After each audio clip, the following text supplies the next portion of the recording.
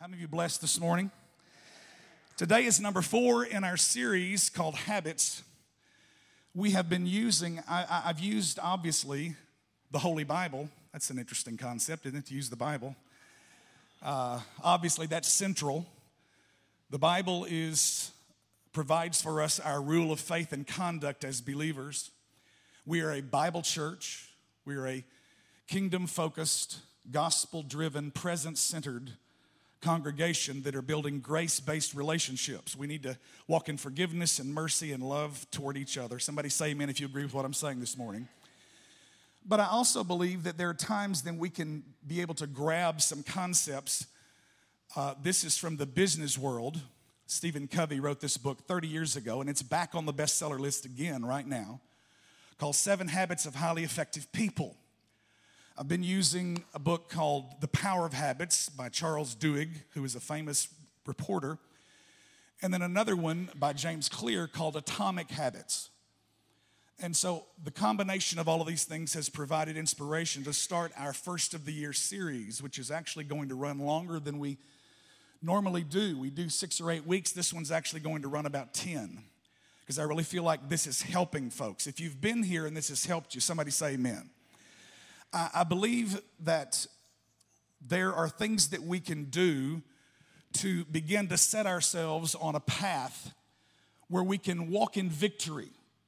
Jesus didn't come and die for us to live totally, completely defeated lives in every respect and every regard. He didn't just come so that you could have a way into heaven and live eternally. That is one of the most amazing blessings and benefits of the work of Jesus. But he also came that we might have life and have it more abundantly, and that's for right now. Somebody say right now. And so I believe that the things that we struggle with that victimize us as the people of God, and if we will take time to get real, they're the same things that affect our other friends and people in the community that haven't confessed Christ, that don't know the Lord. How many of you know just because you're Christian doesn't mean you don't struggle with some problems? I also want you to know that it means that the Lord doesn't intend for us to keep constantly struggling. We can get victory over our struggles. We can see a mountain be moved out of our way and thrown into the midst of the sea, Mark chapter 11 tells us. So this morning, as we jump into this message, the title is Begin with the End in Mind. And I have two texts from Isaiah chapter 50. Go ahead and put that up there for me, if you would, please. This is prophetic of the Lord Jesus Christ. Isaiah chapter 50, 2 verses, verse 6 and 7. Listen, I offered my back to those who beat me and my cheeks to those who pulled out my beard. I did not hide my face from mockery and spitting because the sovereign Lord helps me. Everybody say, helps me. I will not be disgraced. Therefore, I have... Read it, what's emboldened. I have set my face like a stone. Read the next line. Determined to do his will. One more little section. And I know that I will not be put to shame. Everybody say, set your face like a stone. All right, so this is speaking of the Lord Jesus and his determination to fulfill the will of God in his life. The destiny of the Father on his life. I want to grab this concept and how it was fleshed out in Jesus' life and ministry. In Matthew chapter 16, you will see that things begin to shift. Jesus has just had a remarkable conversation with the disciples. He's asked them, who do men say that I am? Peter steps up and he answers the question, you are the Christ, the Son of the living God. And Jesus gives Peter an A in the class and he says, step to the front of the room. You get the best grade for today, Peter. He says, because flesh and blood did not reveal that to you, but my Father which is in heaven revealed that unto you. And so they just have a moment of celebration, and Peter probably is having to wrestle with a little bit of personal spiritual pride because he had the right answer. How many of you know Peter doesn't always have the right answer? How many know I'm thankful that Peter's in the Bible because he makes me to know there's hope for me. He always was opening his mouth and inserting his great big old fisherman's sandal right up in the middle of his mouth. And so Jesus says in Matthew chapter 16, verses 21 through 26, From then on, Jesus began to tell his disciples plainly that it was, read it with me, necessary for him to go to Jerusalem, I'll read, and that he would suffer many terrible things at the hands of the elders, the leading priests, and the teachers of religious law. He would be killed, but on the third day he would be raised from the dead. But now watch what Peter does now. Remember, he was just at the head of the class. But Peter took him aside and began to reprimand him for saying such things. Heaven forbid, Lord, he said. Say it with me. This will never happen to you. Jesus turned to Peter and he said, now watch this. He's talking to a man, but look what he says. Get away from me, Satan, Satan, adversary. You are, say it, dangerous trap to me. The King James says an offense. An offense, a trap. You're a dangerous trap to me. You're seeing things merely from a human point of view. Remember, we've learned this. What we see determines how we act. Okay? You're seeing things merely from a human point of view, not from God's. Then Jesus said to his disciples, if any of you wants to be my follower, you must give up your own way, take up your cross and follow me. If you try to hang on to your what? To your life, you will lose it. But if you give up your what? Your life for my sake, you will save it. Last verse. And what do you benefit if you gain the whole world but lose your own soul? Is anything worth more than your soul? Let's bow our hearts together for a word of prayer. Heavenly Father, help us today. I ask you for healing in my physical body today. I ask you to be in my thoughts and my words. Holy Spirit, you're the only teacher. Only you can do. No man can do it. And I recognize and I acknowledge before you and this people that I desperately need you. Matter of fact, Lord, I say it, I need you more right now than I've ever needed you in my whole life. I ask you to be in the hearts and the minds and the hearing and the seeing of your people. Let them perceive and understand. Let their hearts be penetrated with the word of God, with the gospel that is the power of God unto salvation. I ask you, Lord, to challenge us, to change us, to comfort us, to encourage us, to strengthen us, to correct us, oh God. Holy Spirit, do what only you can do, and we'll be careful to give you the praise. And all of God's people said, amen. One thing I preach, have been for years using this concept that like a chorus that we return to and sing again over and over in a song, I will return to this because this one thing I want you to grasp. If you don't remember anything that I've said this morning, I want you to grasp the one thing. The one thing is this, read with me please. Without a clear vision, I will never fulfill my destiny. Say it like you mean it, come on. Without a clear vision, I will never fulfill my destiny. Turn to your neighbor and put it in their person. Say it. Without a clear vision, you will never fulfill your destiny. Quick review. First three messages. We're talking about laws. When I say law, I don't mean like the moral law of God, like the Ten Commandments. But I'm talking about a principle. A principle. You must remember that when we sow a Bible principle, we will always reap a Bible result. Be not deceived, God is not mocked. Whatever a man sows, that shall he also reap. This is a principle in science. Physics teaches us for every action, there is an equal and opposite reaction. For every action, there is a consequence. You pick up a stick, the action is on one end, the consequence comes with it. You don't get to choose the consequence. You reap what you sow. In due season, we shall reap a harvest of blessing if we don't quit, if we don't give up. Look at your neighbor and say, don't ever quit. We review, and so these principles are this. As a matter of fact, every time you open your Bible, let me back up and say this a moment because I'm reminded of this week. Listen, if God's not talking, don't accuse him of being mute if your Bible is closed.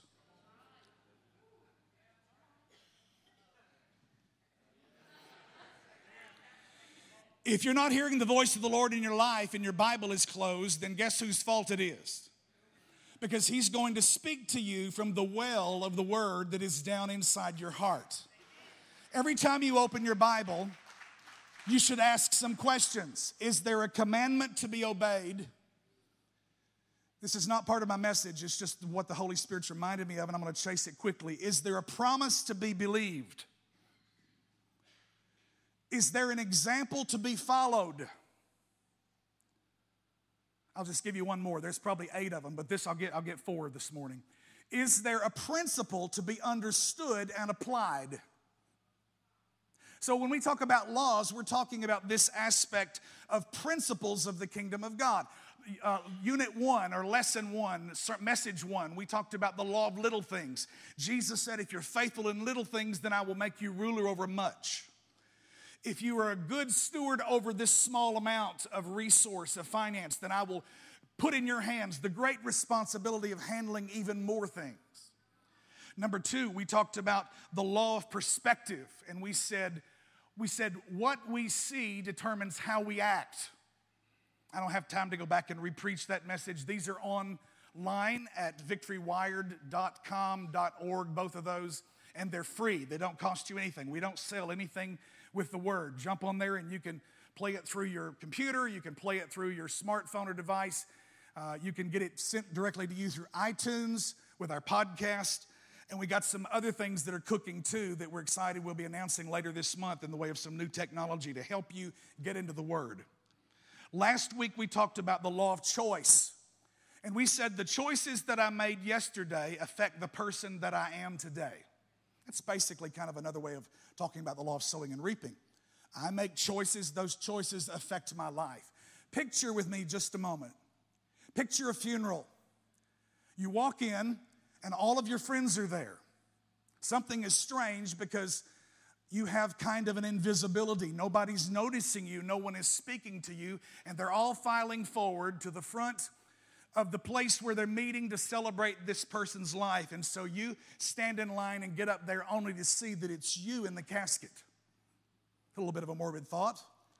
But you sit down to observe to see what's going to take place because you've been given the privilege of being able to view and observe how people are going to celebrate your life. And you listen as various friends file forward and they talk about your generosity and your kindness and these various things that marked your life. And so you sit and you really begin to ponder, is this real? Is this happening to me? And so I would ask you this morning, if you were given 1 year to live, if every one of you in this room knew that you had exactly 365 days to fulfill the destiny that God had called you to do, and then your last breath would be drawn into your lungs and you would graduate to glory. If you knew you only had 1 year to live, what would you change? If you knew you only had 1 year to live, how would it affect your walk with God if you have one? If you don't have one, would it move you toward asking some questions from an eternal perspective? If you knew you only had 1 year to live and you knew that you could affect what people would say about you, how would this affect how you would treat your spouse and raise your family and spend your money and the pursuits that you went after and your dreams and your goals and your career? How would you live? So this morning, today's message, as we talk about beginning with the end in mind, the message is about the law of vision. Everybody say vision. The law of vision. And the Amplified says it this way. It says, where there is no vision, no revelation of God and His Word, the people are unrestrained. But happy and blessed is he who keeps the law of God. Where there is no vision, if you don't have some direction and an end that you're working toward, then everything is just willy-nilly. It really doesn't matter which decision you choose because you don't have an end in mind. There's no vision that's motivating your life. The New American Standard says, where there is no vision, the people are unrestrained, but happy is he who keeps the law. The New Living Translation says, when people do not accept divine guidance, they run wild. But whoever obeys the law is joyful. 2 more. The NIV says, where there is no revelation, people cast off restraint. But blessed is the one who heeds wisdom's instruction. I love the Message. This is the last translation I'm going to give. It says, if people can't see what God is doing, they stumble all over themselves. But when they attend to what He reveals, they are most blessed.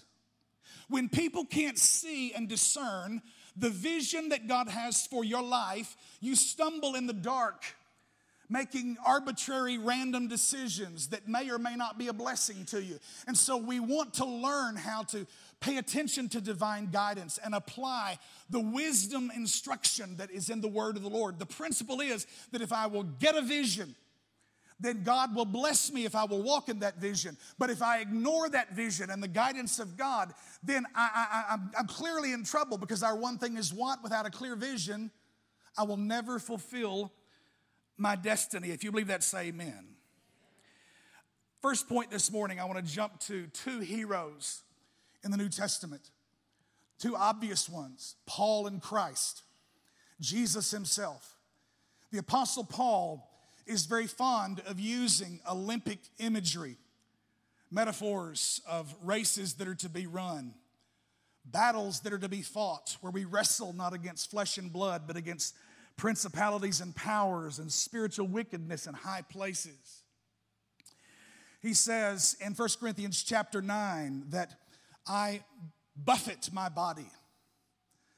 Sometimes I like to read that differently. I buffet my body. He says, I buffet my body. It's not the French word buffet. It's I buffet. I buffet it in order to bring myself under subjection, because I do not want to run the race, because when you run the race, one wins the prize, he says in 1 Corinthians 9, 26, 27. He says, because the least that I want, I do not want this. I don't want to run a race and then get disqualified because I didn't stay in my lane, or because I broke the rules, or because I didn't run according to the vision or the pattern that God had given me. Jesus says right here in this passage that we read, Christ set his face like a stone. Maybe you've heard it all your life if you've grown up in church. The King James says he set his face like a flint to go to Jerusalem. And so there is a kind of stoic determination. He is not going to quit. He is not going to back up until he fulfills. The next phrase said he was determined to do the will of God. How many of you know when you get a clear picture and you're confident of what you know God wants you to do, then you can summon up and you can marshal some forces of determination and confidence that you're doing what God has called you to do. Put your hands together and give the Lord praise. Come on.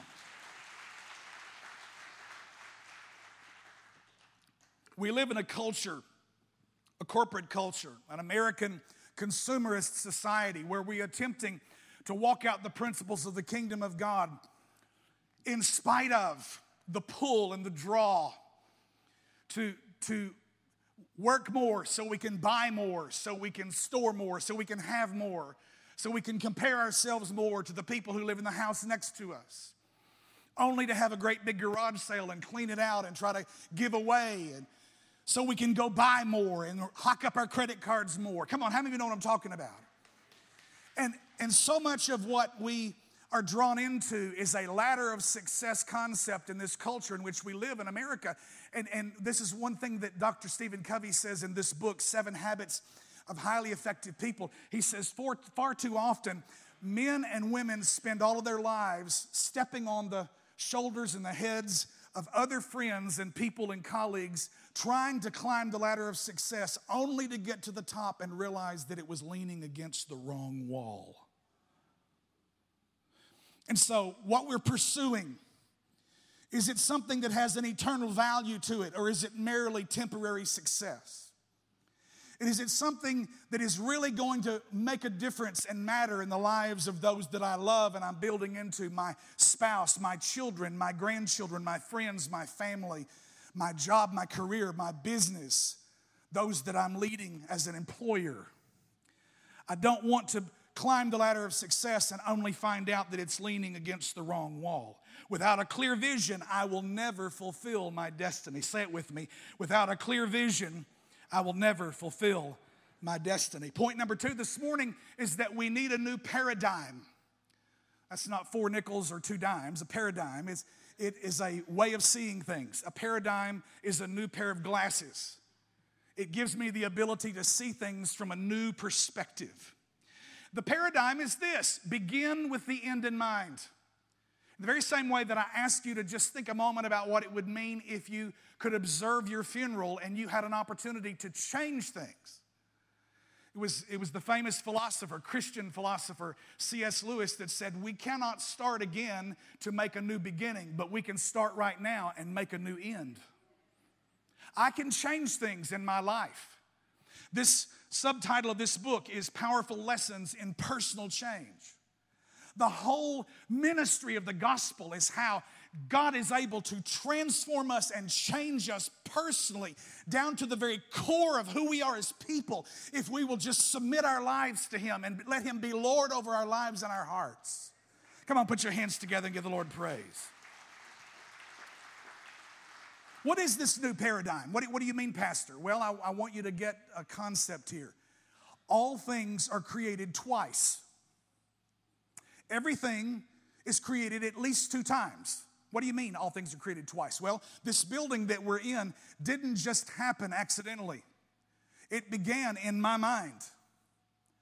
I shared a vision with a board of trustees.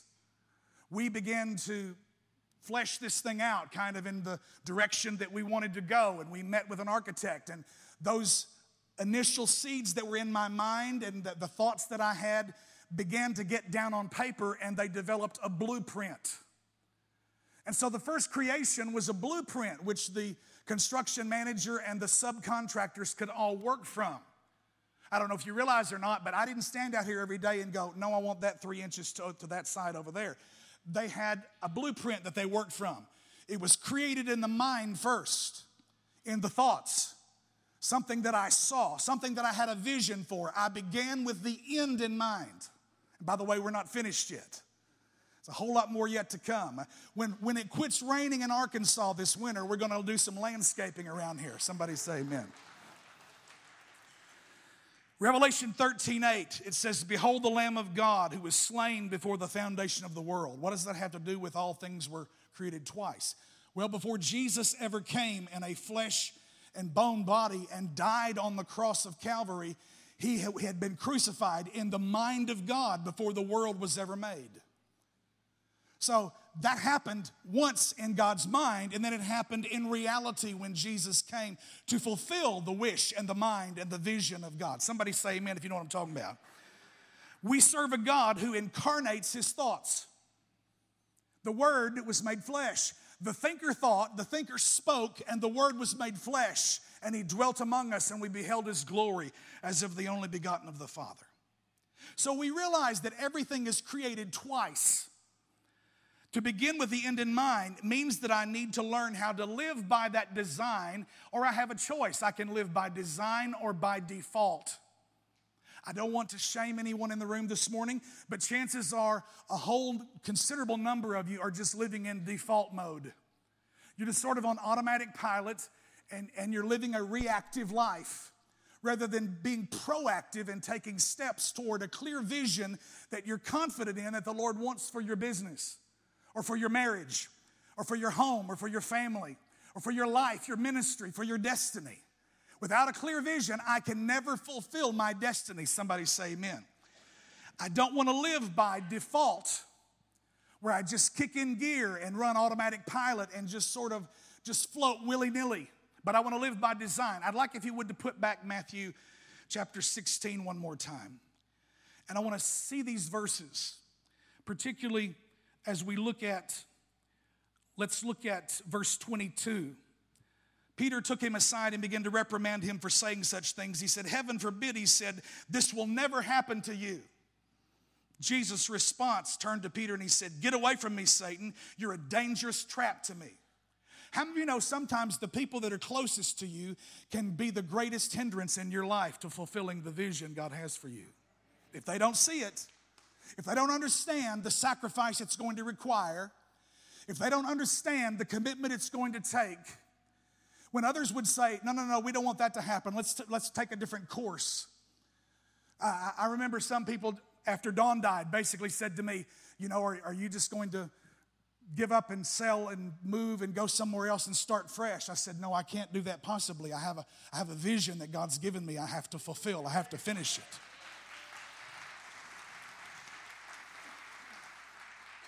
And he says, you're seeing things merely from a human point of view, not from God's.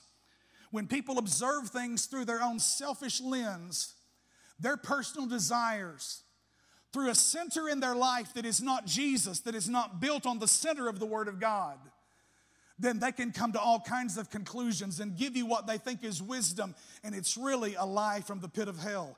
Get behind me, Satan, Jesus said. You're an offense to me. You're a trap. You're a dangerous trap because you're not looking at this from a kingdom perspective. You're looking at it from a human viewpoint. So this morning, I don't want to live by default. I want to live by design. And I need to recognize that I have to learn to graciously say no. You know, it's hard for some people to say no. But until you learn to say no, you will never have time to do the things that you know you need to say yes to. Come on, this is just intensely practical. And the issue is when you're attempting to accomplish something, there's always a tension between leadership and management, and they're not the same thing. And I'm not poo-pooing one over the other. We need both, leadership and management. But I want you to recognize this morning that leadership in your life determines the wall that the ladder's leaning against. Management helps you get up the steps. You all need to be leaders in your lives. You need to be submitted to the Lordship of Jesus Christ, recognizing that the wall you're leaning against and the pursuits that you're taking are eternal in value.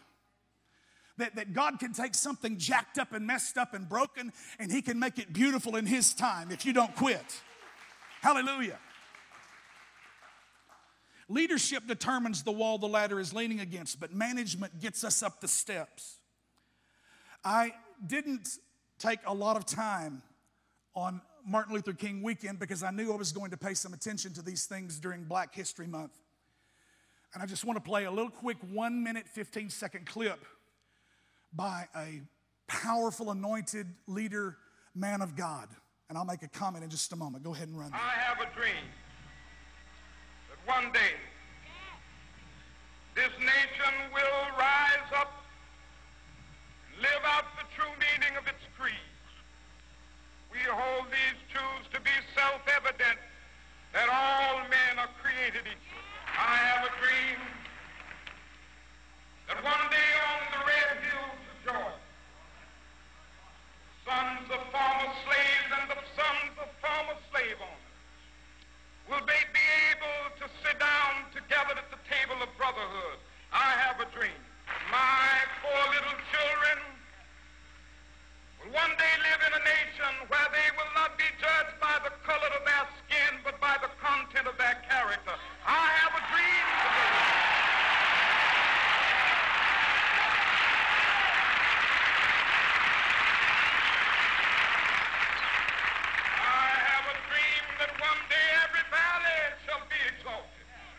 Every hill and mountain shall be made low, the rough places will be made plain, and the crooked places will be made straight, and the glory of the Lord shall be revealed, and all flesh shall see it together.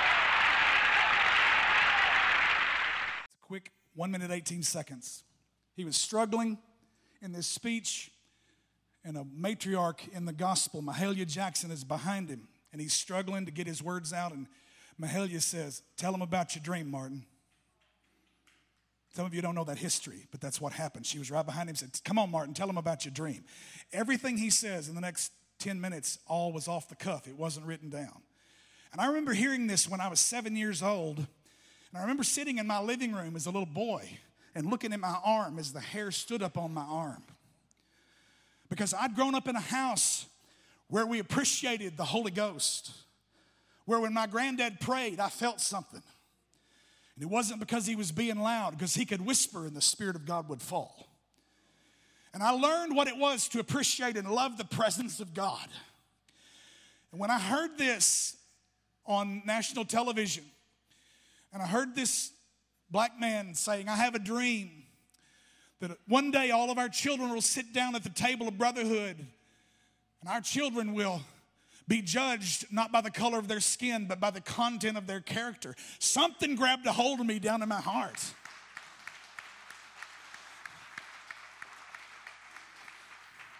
I remember going to a church when I was a little boy. They taught us in Sunday school to sing, "Red and yellow, black and white, they're all precious in His sight."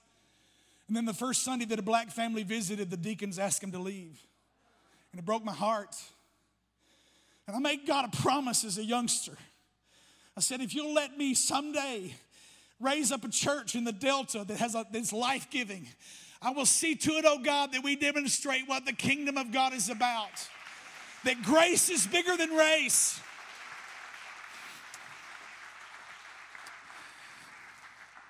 And if you don't think that Martin didn't begin with an end in mind, he had the responsibility of casting the vision for a victimized people, and not just for other folks that are different from that color to get in a place of tension and frustration and hatred. And let me just say this, if me talking like this makes you feel the least little bit uncomfortable, then I humbly beg you to please check your heart. Please check your heart. Because Jesus died that a people out of every kindred, tribe, and tongue and nation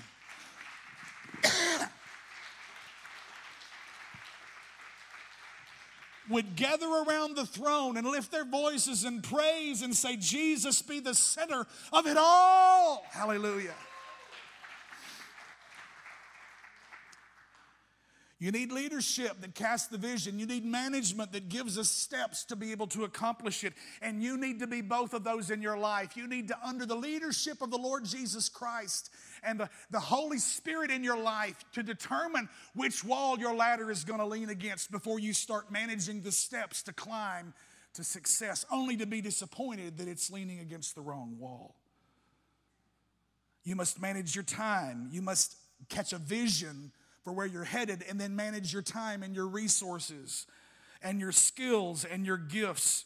And like Jesus, make your decisions in line with the will of God, the vision He has for your life, and be determined to complete His will. Somebody help me this morning.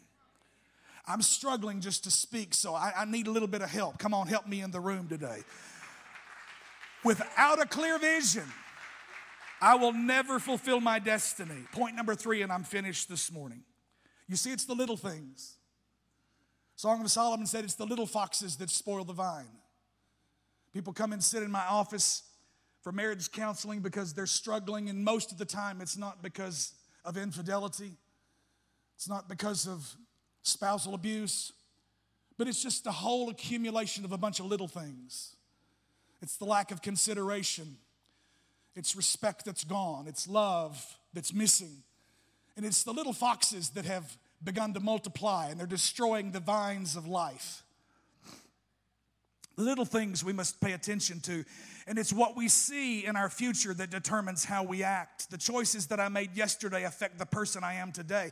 Let me just bump that up for you. Choices you will make today will affect the person that you are tomorrow. Somebody say amen. You don't just, this is where I draw the line. I believe that we can learn because every one of these principles are biblical. Matter of fact, he quotes scripture all over this book. Every one of those principles are biblical, and that's the reason why they work. So many times the business world turns to identifiable, eternal principles, and they're able to bring success into various pursuits and avenues and ventures because they're kingdom principles. Because when you sow a Bible principle, you will always reap a Bible result. Somebody say amen. This is not something you just make a decision that you're going to just dream as big as you can and make up whatever in your mind is the vision for your life. No. When your heart is submitted to Jesus Christ as the Lord of your life, you have to discover your vision. You have to detect it. You have to discern it. It's not self-determined, but I must seek the Lord and say, God, what is your will for my life? Where is my Jerusalem? What must I be determined to finish and complete in my life? I can glibly acknowledge that I'm fearfully and wonderfully made, but it's something else to press down into it and bear down and say, God, what is the blueprint that you have for my life?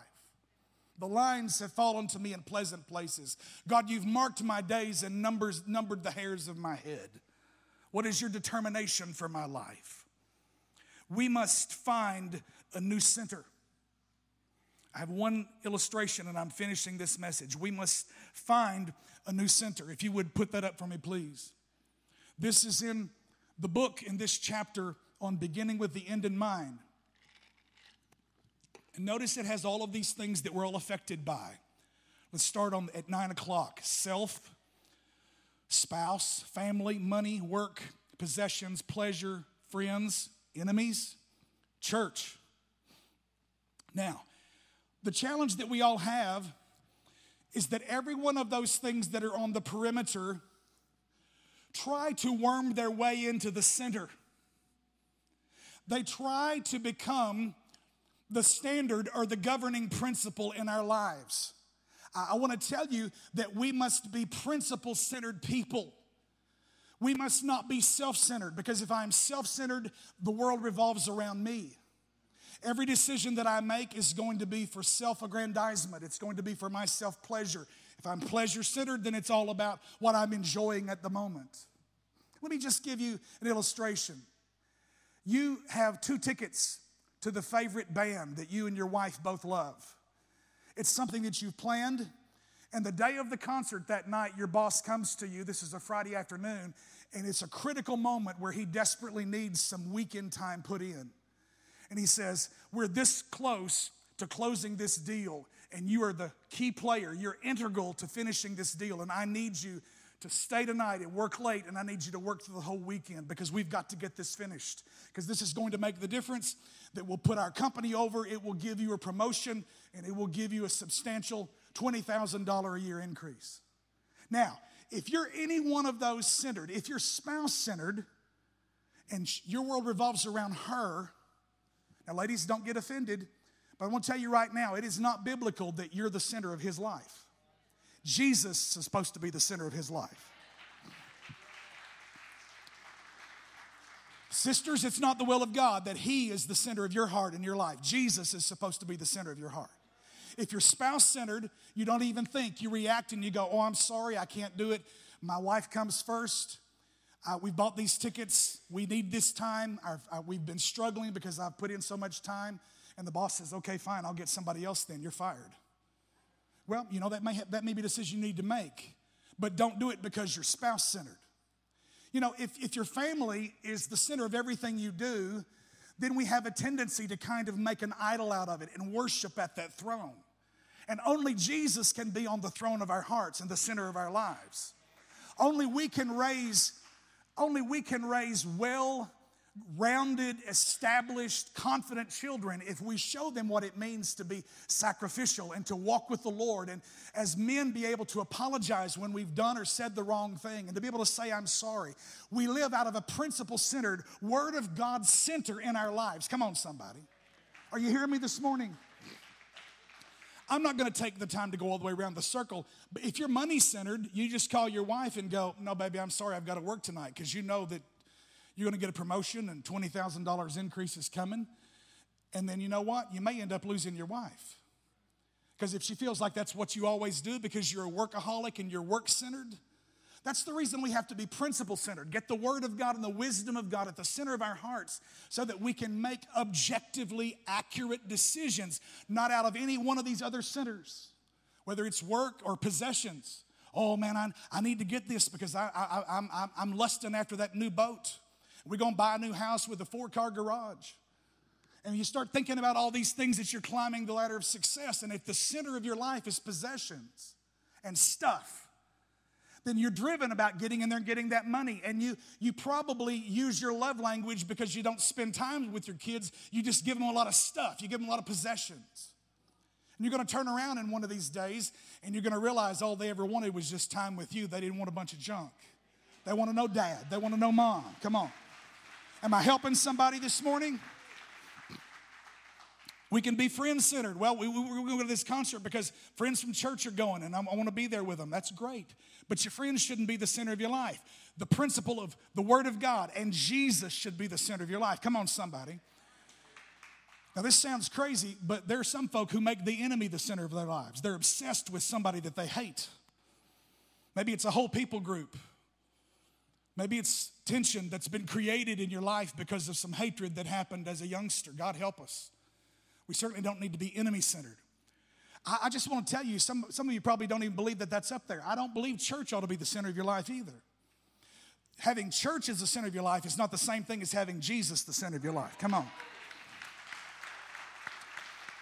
You can serve on all the teams. You can show up with a smile on your face and still be dead inside your heart.